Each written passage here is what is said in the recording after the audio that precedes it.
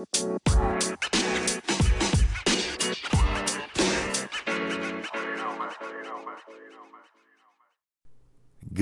morning and welcome to the Volley Nerd Podcast. This is your host, Davis Ransom, and today on the podcast we are back for part 2 of 3 with Loren Anderson of Rise Volleyball Academy to discuss evoking joy in volleyball. Interestingly enough, the other thing I've done in my life is I've been a gymnastics coach, and I did that for about 8 years. And maybe that helped me understand what I was doing wrong in volleyball, because in gymnastics, you actually get scored on the way you do something. You know, if while you're doing some sort of movement in the air, if your ankles flex instead of are pointed, you lose a tenth of a point. If you are doing some sort of aerial movement that involves twisting, and during that twist, your hips and your shoulders disassociate from each other, you lose points. But in volleyball, the only way we lose a point is if the other team scores. We actually don't lose points in volleyball. You can't. But the only way we can, the way we score, the way the other team scores is through an outcome, not through the process, not through, how would our game be? Our game would be so strange if every time a person passed a ball in serve receive without a perfect platform, they were deducted points. Right. That's not what happens. Our game is about outcomes. And and when I say that, I don't mean the outcome of the match. I mean the outcome of the action on the ball. How this person in serve receive touched the ball, what they did, where'd the ball go? That's what matters. And then the next contact, what matters is, where does the ball go? And then the next contact, what matters is, where's the ball go? It doesn't really matter what you're doing. And I get it. Like, many coaches believe that if we can learn these proper, quote unquote, proper techniques, we're going to influence the outcome more consistently. And so I'm certainly not against that thought. I just think that we come at it from the wrong direction. Most of the time, we start with technique devoid of context, devoid of outcome, devoid of what we're trying to achieve, instead of starting with the outcome. And so when that relates back to what you were talking about with goofy-footed hitters, if a girl goes in, I don't know. I hate to always try to put words in other coaches' mouths, because I really have a lot of respect for every person who chooses to coach. And it's a hard job. It's a thankless job a lot of times. It's super stressful. I have way more gray hairs than I ever thought I would have at this age. And I attribute most of it to coaching.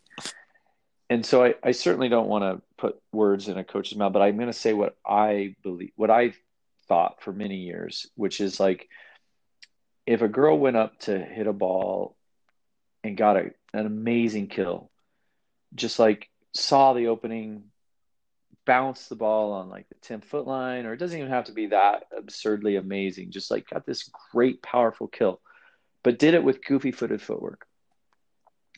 What was my first thought? Oh, that was pretty awesome for goofy foot. Right.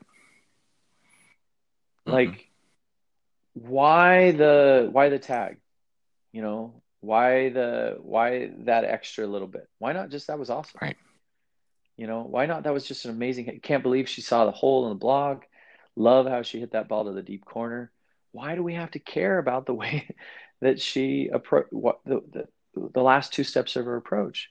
And I know there are those who are going to say, well, it's more biomechanically efficient from a scientific standpoint to approach right-left for a right-hander, because it allows our body to work better as a kinetic chain. Yes, maybe. Right. There's a big maybe on that, because did you do your research on that individual? Right. Or are you creating an average across all of the different people who have ever played volleyball. And if you're creating an average, that's not a good place to go when you're coaching an individual in front of you. I know Mm. we talked prior to the podcast in our previous talk about one of my most influential books I've ever read and as a coach, which was The End of Average. And that book really pointed out to me the importance of just completely getting rid of anything I do that's based off of an average, the mindset of average and averaging out across a full set of kids in front of me and saying, well, this is what works for most people, so you should probably do it. Well, that's you're basing it on an average. Why not go off of, I mean, Karch, when he goes out on the beach and decides to purposefully be goofy footed, to go in left, right when he's playing on the sand, because he feels like it gives him a more solid base to jump from and gave him more of an option as far as the range of his attack. He's not, you're doing that. I mean, can you imagine a coach telling Karch, sorry, Right. that's not biomechanically Right. correct. So you should probably not do Right. that. And he's like, Like, but I'm winning all these tournaments. yeah. Yeah. And then some people would go so far as say, well, he had massive shoulder problems because of that. Do you know? Like, that's when we start getting into that idea of, causation versus Right. correlation. Like, yeah, they're correlated for sure. I can tell you they're correlated, but do you really can you provide evidence that there's actually causation there? You can't. I mean, there's a lot of other things going on in his life. That part of that being the fact that he swings really hard at a lot of volleyballs over the course of his Mhm. career. Do we know that the fact that he chose to be goofy footed on the beach is what led to his shoulder problems? No, we don't know that. And there's plenty of people who have quote unquote perfect footwork who have Yeah. shoulder problems. I mean, and across women's and men's. And we see, what's funny to me with this concept of degeneracy is it's usually the people who have the outlier style of swing or approach who we never hear about being injured. Yeah. Look at Clay Stanley. Right. I mean, that guy hit a ball harder than probably almost Mhm. anybody. And yet you ask coaches around the world, would you teach your players to swing like that? And I think most would say Mhm. no. Yeah. And the guy never had a Right. shoulder problem, ever. So to be able to conclusively say, if you do this when you swing at a volleyball, you're going to develop shoulder Right. problems. We can't say that. That's lying. Um, you know, so like I've gotten away from that because I've been for years I was somebody who believed very strongly against the high elbow, which is what most coaches, strangely enough, have taught for many years. Is you got to, especially in women's volleyball, you don't see it as much in men's, but in women's volleyball, you saw a lot of coaches for years teaching that we had to get the elbow up high during Mhm. our load in order to swing. And I was convinced for years that that was a negative thing, that was bad because that would actually put more stress on the construct of the shoulder and would lead to shoulder injuries. But what I've gotten to now is to the point where I don't talk to my athletes about where they put their elbow. Mm. There's no conversation about that. I let them figure out what works for them. And some of the athletes have their elbow a little higher and some of them have it a little lower. But what I'm concerned with is the outcome. Where'd you hit it? Were you able to hit it past the block? Did you score? Did Right. you score? Like, and when you did that, did your shoulder hurt? That's an important question I've learned to ask of some players when I see them go to some extremes, like doing an extreme like wrist away type swing, or if I see them with what I would consider to be a high elbow swing, like just simply inquiring about how's that feel, and they're like, oh man, I felt great. Okay, cool. I'm not going to tell Right. you to stop. My perception of what you're doing is clouded, whether I want it to be or not. I am I'm a human being, and because I'm a human being, I am predisposed to countless cognitive biases that make me witnessing you doing something already prejudging everything you do in a way that doesn't apply to you at all, and it's simply based on my perception of Yeah. reality. And if I then push my perception of reality on you, I limit you. It's a great And point. so the only thing that we can really truly all agree on is the outcome. You know, a kid hits the ball into the net. Well, why did I hit that ball into the net? I don't know. So many coaches answer that question with a definitive answer.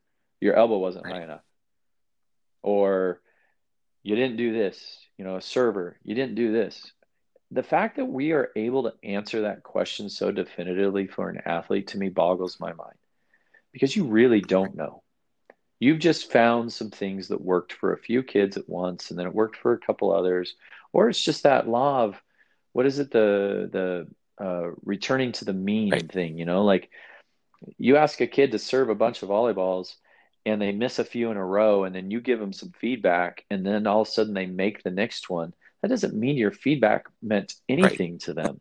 There's pretty good likelihood they were going to go back towards competency at some Right. point in time. And then that convinced you that that key works. So now let's use that key with every athlete that I ever work with for the rest of Right. my life. And I'm again, I've Mm-hmm. done that. And now I'm like, it just doesn't, I don't care what worked for the athlete before you. I want to know what It's a works for great you. point. And the best person to ask about what works for you Yeah. is you. That's such a great point. If you want to go from deficit detector to strength Strength finder, finder.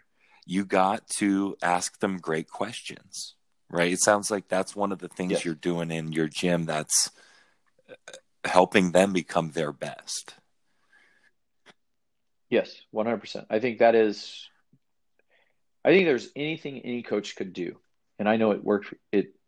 I believe very strongly that it is the best thing I ever changed, was to go from telling to asking more. There's definitely still instances where I Mm-hmm. tell, and I don't have a problem with that. I'm not even going to say that I'm still working on getting rid of those moments. I think there's always a need Mm-hmm. for those moments. You and I talked about before the fact that we're on a timeline. As youth sports coaches, we are on a timeline.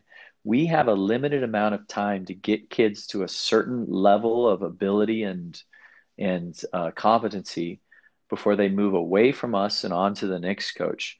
And if we know that next coach is going to be expecting certain things from that kid, it is a responsibility of ours to ensure that that kid has those abilities. If I know a kid is going to be a junior at a specific high school in my area and is trying to make varsity, and I know what the varsity coach there is expecting from a player like that, then I better do everything I can to ensure that kid has Mm-hmm. those abilities.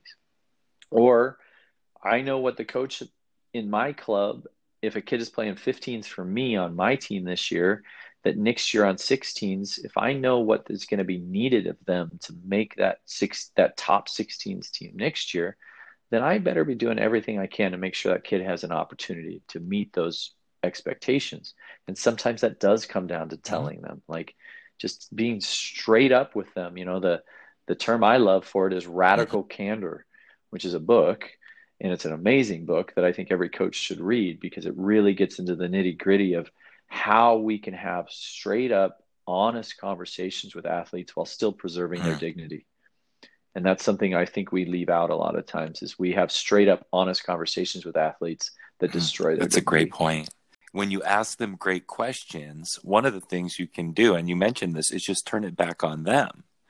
Meaning, like you just said, like, well, when the athlete says, well, what happened? You say, well, you tell me what happened. Right? I mean, Mm-hmm. you're really not even asking them a question. You're telling them, you tell me. Like that way, they're getting involved in their own process, and that creates that autonomy, right? And therefore a great deal of motivation. They like that. You know what I mean? They don't. I really don't Yeah. think athletes want to be told. I don't think they want to be micromanaged. I think there's a certain degree of security in that, right? But especially as they come into themselves, so to speak, if they start to have a little bit of experience, they want to learn, they want to branch out, they want to have that learning experience. And I think a lot of times we take that away from them with what you're talking about. We immediately quote unquote fix them, right? Right. Well, When we don't need to be fixing anything. There's no fixing to be done. It's a matter of how you look at it. yeah, there's Right. nothing's broken.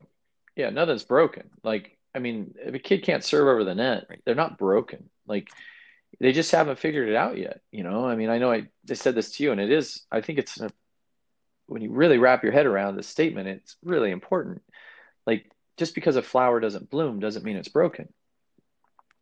Like, it, it my business partner, who's coaches our top 18s team in our club and has a very similar volleyball as well as life philosophy as me, which is awesome as far as how we work together.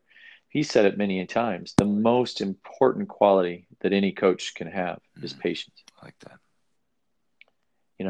Like you cannot, if you're not willing to be patient to let the learning process happen, then you're getting in the way of the learning Yes. process. And here's something I strongly believe is that when we explicitly define the way things are supposed to be done for an athlete, especially when it comes to the physical way. So when we detail the way they're supposed to stand, hold their arm, contact the ball when they serve, when we talk about all the body parts, like this is where you hold your elbow, and this is where you put your left foot, and this is how you swing your arm, and all this stuff. I strongly believe that we are actually limiting them when we do that. That we are creating a model that is average and it's safe. Like, I think that's where most of like successful volleyball program, as far as volleyball coaching programs, I'm not going to name any names because we know who I'm talking about, but I think most of them are created around the concept of how do we create a safe in like how do we create Mm-hmm. safe players? Like players who statistically are in the positive every Right. time. You know, a concept like the cauldron to me is an example of that. Especially at youth at developmental levels where players are still really focused on learning and growing and figuring out who they are. I feel like when you institute a cauldron, especially when you're instituting it in practice and then you're basing your playing time and matches based on the results of practice cauldron input, what you're doing is you're teaching players to recognize what they already do well and only do Mm. those things and never do anything they don't do well because that's going to mess up their cauldron Okay. ranking and that's going to mess up their playing time. So don't ever, if I'm not good at hitting Right. line, I'm never hitting line because I'm going to mess it up a lot in the process of trying to do it. Or if, and I've also seen on multiple occasions kids just choose to do nothing because doing nothing allows you to blame Right. someone else instead of actually like trying and then making a mistake. The girl in serve receive, the ball's served between her and one other. She just doesn't go for it because if I went for that, I would screw it up, and that's going to be a bad mark. But at least now the coach has to figure out, should Right. that have been Right. mine? Mm. And so we create this quest for safe instead of this quest for great. And I just that was a I explored using the cauldron idea for many years, and I could just never figure out how to put it in a place in a way that actually still encouraged kids to push their limits and to do things they weren't good at because we were constantly statting everything they did. And, and then of course I came across an Anson Dorrance interview, who, Yeah. he has given the legitimacy of being the person who created the competitive cauldron at North Carolina, the soccer program there. And he was asked about it in an interview, and I can't remember who it was or whatever that was interviewing him, but he said two different things he said about it, the competitive cauldron. He said, number one, the whole point of the competitive cauldron was something I could put in front of parents to help them understand why their kid wasn't playing as much as they wanted him Mm-hmm. to. And then two, he said the major point of the competitive cauldron was to find the kids at the bottom and spend more time with them. I like that. And that to me is the only legitimate use of a platform like that. Instead of finding the kids at the top and give them playing time, it should be to help you discover the kids at the bottom who aren't contributing as much and figure out how can I influence them to be better, which then makes everyone else better. The whole rising tide lifts Right. all ships things. And those 2 points by him, who he is recognized by most people as the person who first legitimately brought the idea of the competitive cauldron to the national scene. I understand that it was Dean Smith who taught him the competitive cauldron, but he's the one that brought out. And then for him to say those kind of things like, look, we never showed it to the kids. Right. We never based playing time off Yeah. of it. We showed it to parents who came into the office to ask why their kid wasn't playing. And then we used it as a way to figure out which kids were we not connecting with well, which kids weren't jiving well Mhm. within our system. And and So that we can and help them. then Yeah. how could we so how could we help Right. them? I How could we love coach them that. up? And I think those are such great points. And what it sounds like to me is that you're really valuing the individual, like the differentiation between each and every individual. And that's going with that point you were making about the end of average. We're not going to treat you as if you're average. We're going to treat you as if you are you. You're special, you're you. Yes. Yes. But you are you are a special individual Yes. playing on a team. And that's an important distinction. It's not just that we are not Good. just coaching Mm-hmm. individuals. We are, but we're also coaching a team. And so there are times when the needs of the team are more important than the individual. And that's part of learning volleyball. You have to learn when your desire to explore this line hit that you're just Mm-hmm. not good at needs to take a back seat to the fact that your team is competing in a tournament, and every time you hit line, they lose a point. And so, but I don't feel like that's our call as coaches. If we step in and say, don't do that anymore, hit cross, we've taken a massive learning opportunity away from that player Yep. and her teammates. And so for us, yes, the number one priority in our gym is always going to be the individual athlete, but we get to that priority through teaching Mm. team Yeah. unity, through teaching team concepts. I just had a conversation with my team on Thursday about I got this from Jamie Morrison's presentation for the AVCA online virtual conference this year. Um, and one thing he mentioned, and I loved it so much, I brought it to my team, which was I asked each of my hitters, outside middles, right sides, what is your superpower? Like, what is the one thing the one hit you have that you really think nobody's going to stop? And do you have it? Right. Do you even have one? Like, and if you have one, why are you Right. hitting anything else? Yeah. Like if nobody's stopping it, why are you hitting anything else? And I'm coaching a 15 under team, and most of the girls are still 14. They haven't even turned 15 yet.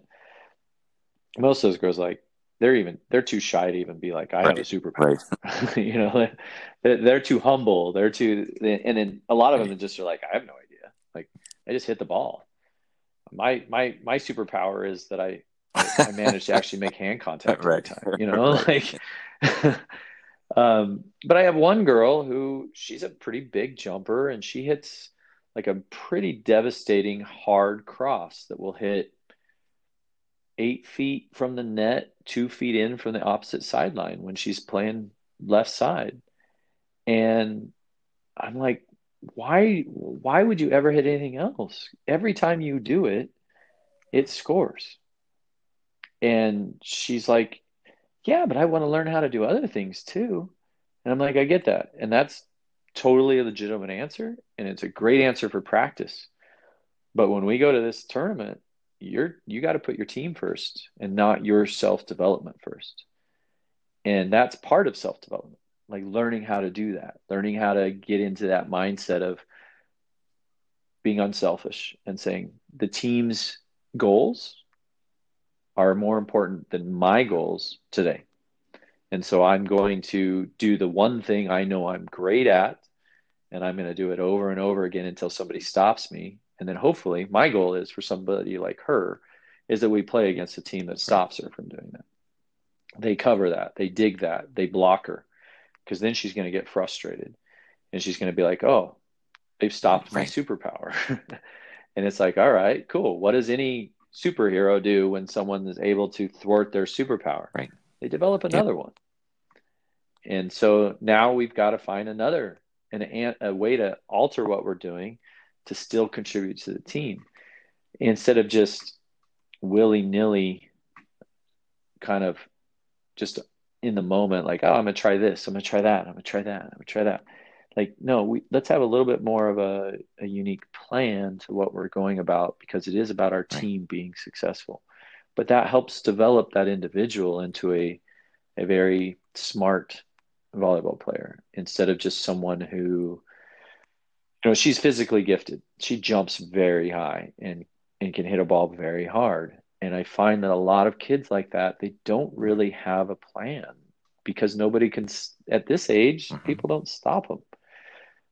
There's no answer to their physicality, but she's going to get to a point where there's an answer to her physicality. And if we haven't given her the opportunity to explore how to get past that, then she's just going to have to, some point in her career, she's going to turn to a coach and say, what do I do next? And the coach is going to say, well, you do Right. this. Okay. Well, why can't we allow her to figure Yeah. that out on her own? It's a good point. Yeah. Coaches don't want to take the L at the time. We have this sense of urgency that actually limits or can limit how well they're going to learn because we take away learning opportunities from them. Yeah. I think that's such a great point by you. And to go back to the team aspect, I know I speak for a lot of people when I say one of my greatest joys of volleyball is playing with the team. Do you know what I mean? It's like it just Yeah. is so fun to be vibing off each other in that way. Man, that just is such a fun part of it. Playing together with your friends, playing with the people you work so hard with to get there. It's so cool. Yeah.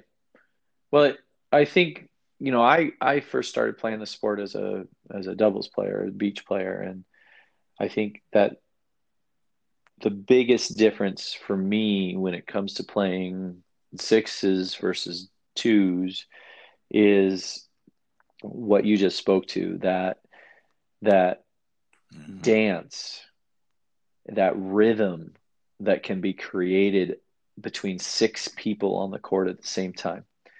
Um, it's fleeting unless you're on a really good team, and it is a moment of absolute joy and beauty when you find it. And when you're playing doubles, it's much easier to Right. find because it's just two of you. And if you and your partner jive, then great. Mm-hmm. You have fun and you enjoy your day and you win some, maybe you lose some, but you have a good time because you and this one other person are connecting and interacting. It is so much harder to find that with Mm-hmm. six people or eight people or however Mm-hmm. many are subbing in and out. And so when you find that moment, it is it is really, really, really special. And I think people who have watched a lot of volleyball can see that moment in a team when they're Hmm. watching them. I mean, I, you look at Stanford when they've won their national championships, it's like it looks effortless. It doesn't even look like they're really putting, as a team, it doesn't even look like any individual really is really putting out a lot of effort because they are jiving so well as a team. They're just trusting each other. They're loving each other. I mean, I've had instances where I've watched both USA women and men, and you've seen those come out. You see that.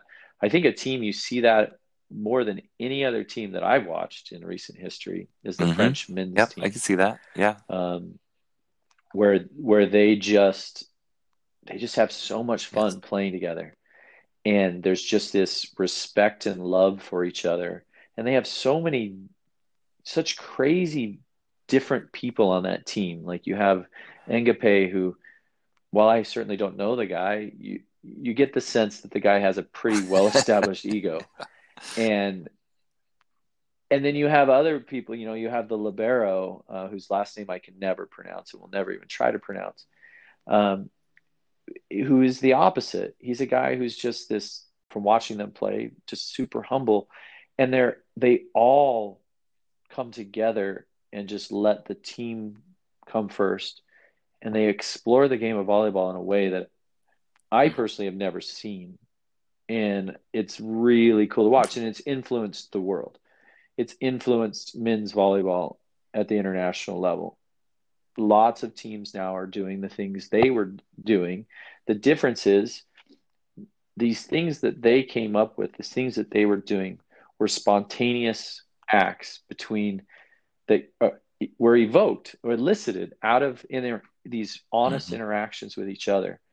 And now people are training these things, you know, and to me that means they're never going to be as good because the that creativity element of it is essential to being your Yeah, I best, in my totally opinion. agree. And I think that's such a good point. And like you said, it happens organically because of the relationships and because of the time spent together and stuff like that. So it's it's it's not forced. It is becoming. I don't even know if that makes any sort of sense, you know.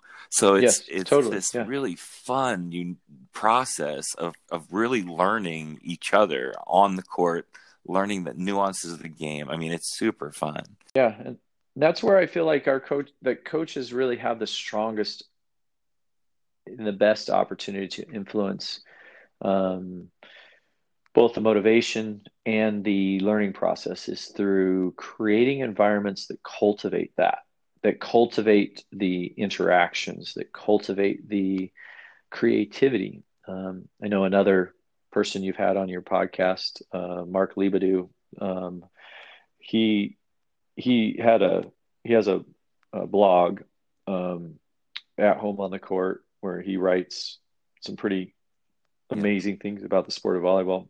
And he's got a three-part, I don't know if it's a series necessarily, but they were three blogs that were kind of linked together because of the topic about interactions in volleyball. And the first one, if I'm not mistaken, was actually his claim that the fundamental aspect of volleyball, while if you go to the most coaches in our sport and say what are the fundamentals of volleyball, you're going to get the same answer from almost everybody: passing, hitting, blocking, setting, digging. And then you could say, well, what are the fundamentals of passing? And somebody's going to list what they believe are the keys to passing. Some people might say, well, midline. Some people might say, well, this angle thing, or some people, whatever. That's where it gets a little more gray area. And that's when I'm like, it can't be Mhm. fundamental if it's gray. Like, if I ask 500 people and there's 500 different Right. answers, it's not Hmm. fundamental. um, but Mark's thing was that the fundamentals of volleyball are the interactions. If you can get the interactions between the players and the coaching staff, but in his specific instance, he was just referring to the players. Six players out on the court how they interact with each other at any given moment is the most fundamental thing about volleyball. And if you can cultivate those That's interactions, a great you're point. going to create a great Yeah. team. And he did a study that where like he has some guy that's a very smart statistical math genius who either works for him or he knows or whatever, who actually delved into the numbers of it. And if you had a team of 12 people, not including the coaches, um, and you looked at how many interactions are available there, so like the setter interacting with the outside hitter, that's one. The setter interacting with the right side hitter, that's two. But the setter interacting with the outside hitter and the middle, that's another interaction, the Hmm. combined interaction, both of them. So if you look at all of those, it's an exponential growth thing, and it comes out, it's just shy of 5,000. It's like 4,800 Wow. and something. I don't remember. I've asked him before, and he's told me. Um, you look at all those interactions. That's between 12 people. So it's really no wonder when you have a team like, say, you have the U.S. men's team, and you have somebody retire from the team, and you bring in a new middle. That changes Right. 4,800 interactions. So no wonder we have this period of time in which we have Hmm. to adjust. And he's in Mark's statement is, and I fully agree with it, is that is the most fundamental aspect of our game. And so for us as coaches, that is the thing we should be focusing on more than anything else, is how to influence and to guide those interactions, you know, and that is always an external goal oriented thing. Like when so and so is doing this, Hmm. you should be doing this.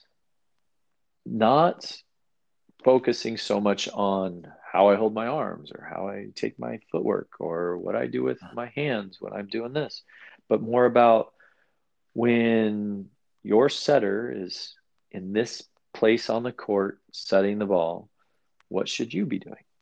And I know that every coach does that stuff, but I think not every coach recognizes that that's our most powerful Yeah. feedback we give our athletes. This external goal oriented feedback rather than these internal body focused body part focused Hmm. feedback that actually slows down the learning process and slows down the actual performance process as well. And I think that's, I've talked to Mark about it a couple different times, and I'm just fascinated by that concept of how do we enrich and strengthen and explore those interactions um, between the athletes on our court and on our team, rather than worrying so much about the technique. We didn't talk about this before the pod, and I'm just thinking now throughout all the teams that have won championships that I know and how they all play differently. But the one common is that they play tight. I mean, they play well together. Yeah, You know what I mean? They have their stuff down. right. Whatever their system is, there used to be this, for a long time guys were taking the ball overhand, and whatever. I mean, whatever it is, whether you're in rotational or you're in the bunch read, those teams they knew each other. That's for sure. So I love this idea that interactions are the biggest fundamental that we can manage. I think that that's a really interesting idea, and it also speaks to something that we did talk about, which is how complex this whole thing is, just coaching in general, and how sometimes just the complexity of it all can maybe steer us into taking away some of the love of the game from our athletes. So it's like we Yeah, got to make it simple and lovable, right? yeah, yeah. I agree. I mean, coaching. We make a lot of decisions in coaching that don't recognize the complexity of the human being in front of us, and in doing so, we rob them of their opportunity to be fully human. I mean, this whole social economic impact, cultural impact. A kid, I guess I'll make a classic example from my own history. Again, I would never assume that other coaches have made the same mistakes I have. Um, I would hope they have, because then I don't Yeah. feel so bad. But um, I mean, a kid shows up late to practice, and in so many gyms that I've ever been in and that I've coached in, there's a response to that, and there's punishment. Instead of Right. actually finding out why, like just taking the time to ask, hey, why are you 5 minutes late? Well, this happened, and my mom got home late from work because she was asked to do this, and this happened. Like, why are you punishing a kid for something like that? Right. And a lot of coaches don't know. Right. Coaches don't care. You're late. The team rules are, for every minute you're late, it's a lap around the court. Or for every minute you're late, it's a push up. And if you're 15 minutes late, it's 15 push ups. It doesn't matter what the reason is. And I'm Mhm. here to say it does matter. We've got to make it matter, because we, I don't know. I'm so against Mhm. rules like that. Like, we don't make them in our gym. There are no rules like that. They're just simply like suggestions. Right. Be on time. But if you're not on time, I'm gonna come and ask you, like, what's up? Why were you late? Oh, okay. Mom couldn't get you in time. You're 14 years old. You don't drive yourself. Mom got home late from work. She needed a bite to eat, and then she got a phone call from her boss, and she got you here 15 minutes late. Cool. None of that is on you. Right. I'm certainly not punishing you for it. Hmm. Like that stuff. I That's again where I feel like we've gone too far into treating these individual players as if they were already adults who were 100% in control of their own lives, when it's proven every day that even these adults who are supposedly 100% in control of their own lives Yes. aren't. So why would we hold a kid to those standards when adults can't even meet them? And I just so here's my thought when it comes to that interaction thing. If interactions are the fundamentals of our game, which I would challenge anybody to really think deeply about, being the answer to that being yes. How good are Hmm. you as a coach at That's a great point. interactions? And if you're not good at them, Hmm. how can you teach them? Because the number one way we teach the kids in our gym how Right. to do anything is through modeling, especially when it comes to behavior. And so if like in our gym, we say that behavior is the number one most important thing in our gym. It's not technique, it's not volleyball, it's behavior. Behavior is, like a performance indicator. And if we as coaches can't model the behavior that we're expecting of the kids in front of us, then why would we ever expect those kids to be able to do those things? So if interactions if the way we interact with our teammates and our coaches is uh, a behavior marker for us as a program, and yet our coaches can't do it the way we're asking the kids, then why would we punish the kids for it? Like, if a kid's late because they had all these things come up in their life that they had no control over, and then a coach is freaking out because something was outside of their control. And believe me, this is Hmm. 100% something I'm guilty of Yep. my entire volleyball coaching career. A ref makes a bad call and you freak out and go crazy over it. Why are we going crazy over it? Why are we freaking out Hmm. over it? Because it's outside our control. Nobody freaks out over something that's inside That's a their good point. control. That's a good point. People only freak out about things that are outside their control in hopes of influencing it, even though there probably is almost no opportunity to influence it. And I'm a hothead. I've been a hothead my whole life when it comes to my interaction with refs. And it's something I've really, for the past 3 to 4 years, been putting a lot of effort into changing, and it's getting there. We'll see. I haven't had an interaction with a ref this season. We'll see Yeah. where that goes. Uh, But, I can't, how could I ever get mad at a kid who has a hothead interaction with her teammate or with her parent or with me if I can't control my interaction with the ref? We again we hold these kids to standards that we can't match. Like I think it was Joe Ehrman, who was a football player. I think played for the Pittsburgh Steelers at one point in time. Wrote a book called Hmm. Inside Out Okay. Coaching. I think that's the name of the book. And one of the things he said in that book that has stuck with me since I read it was, how can we as coaches take on the responsibility of taking young men and women and helping them become young adults of character and competence if we're not Wow. that already? Hmm. The adults who've had the most influence on me were the adults who had that figured out.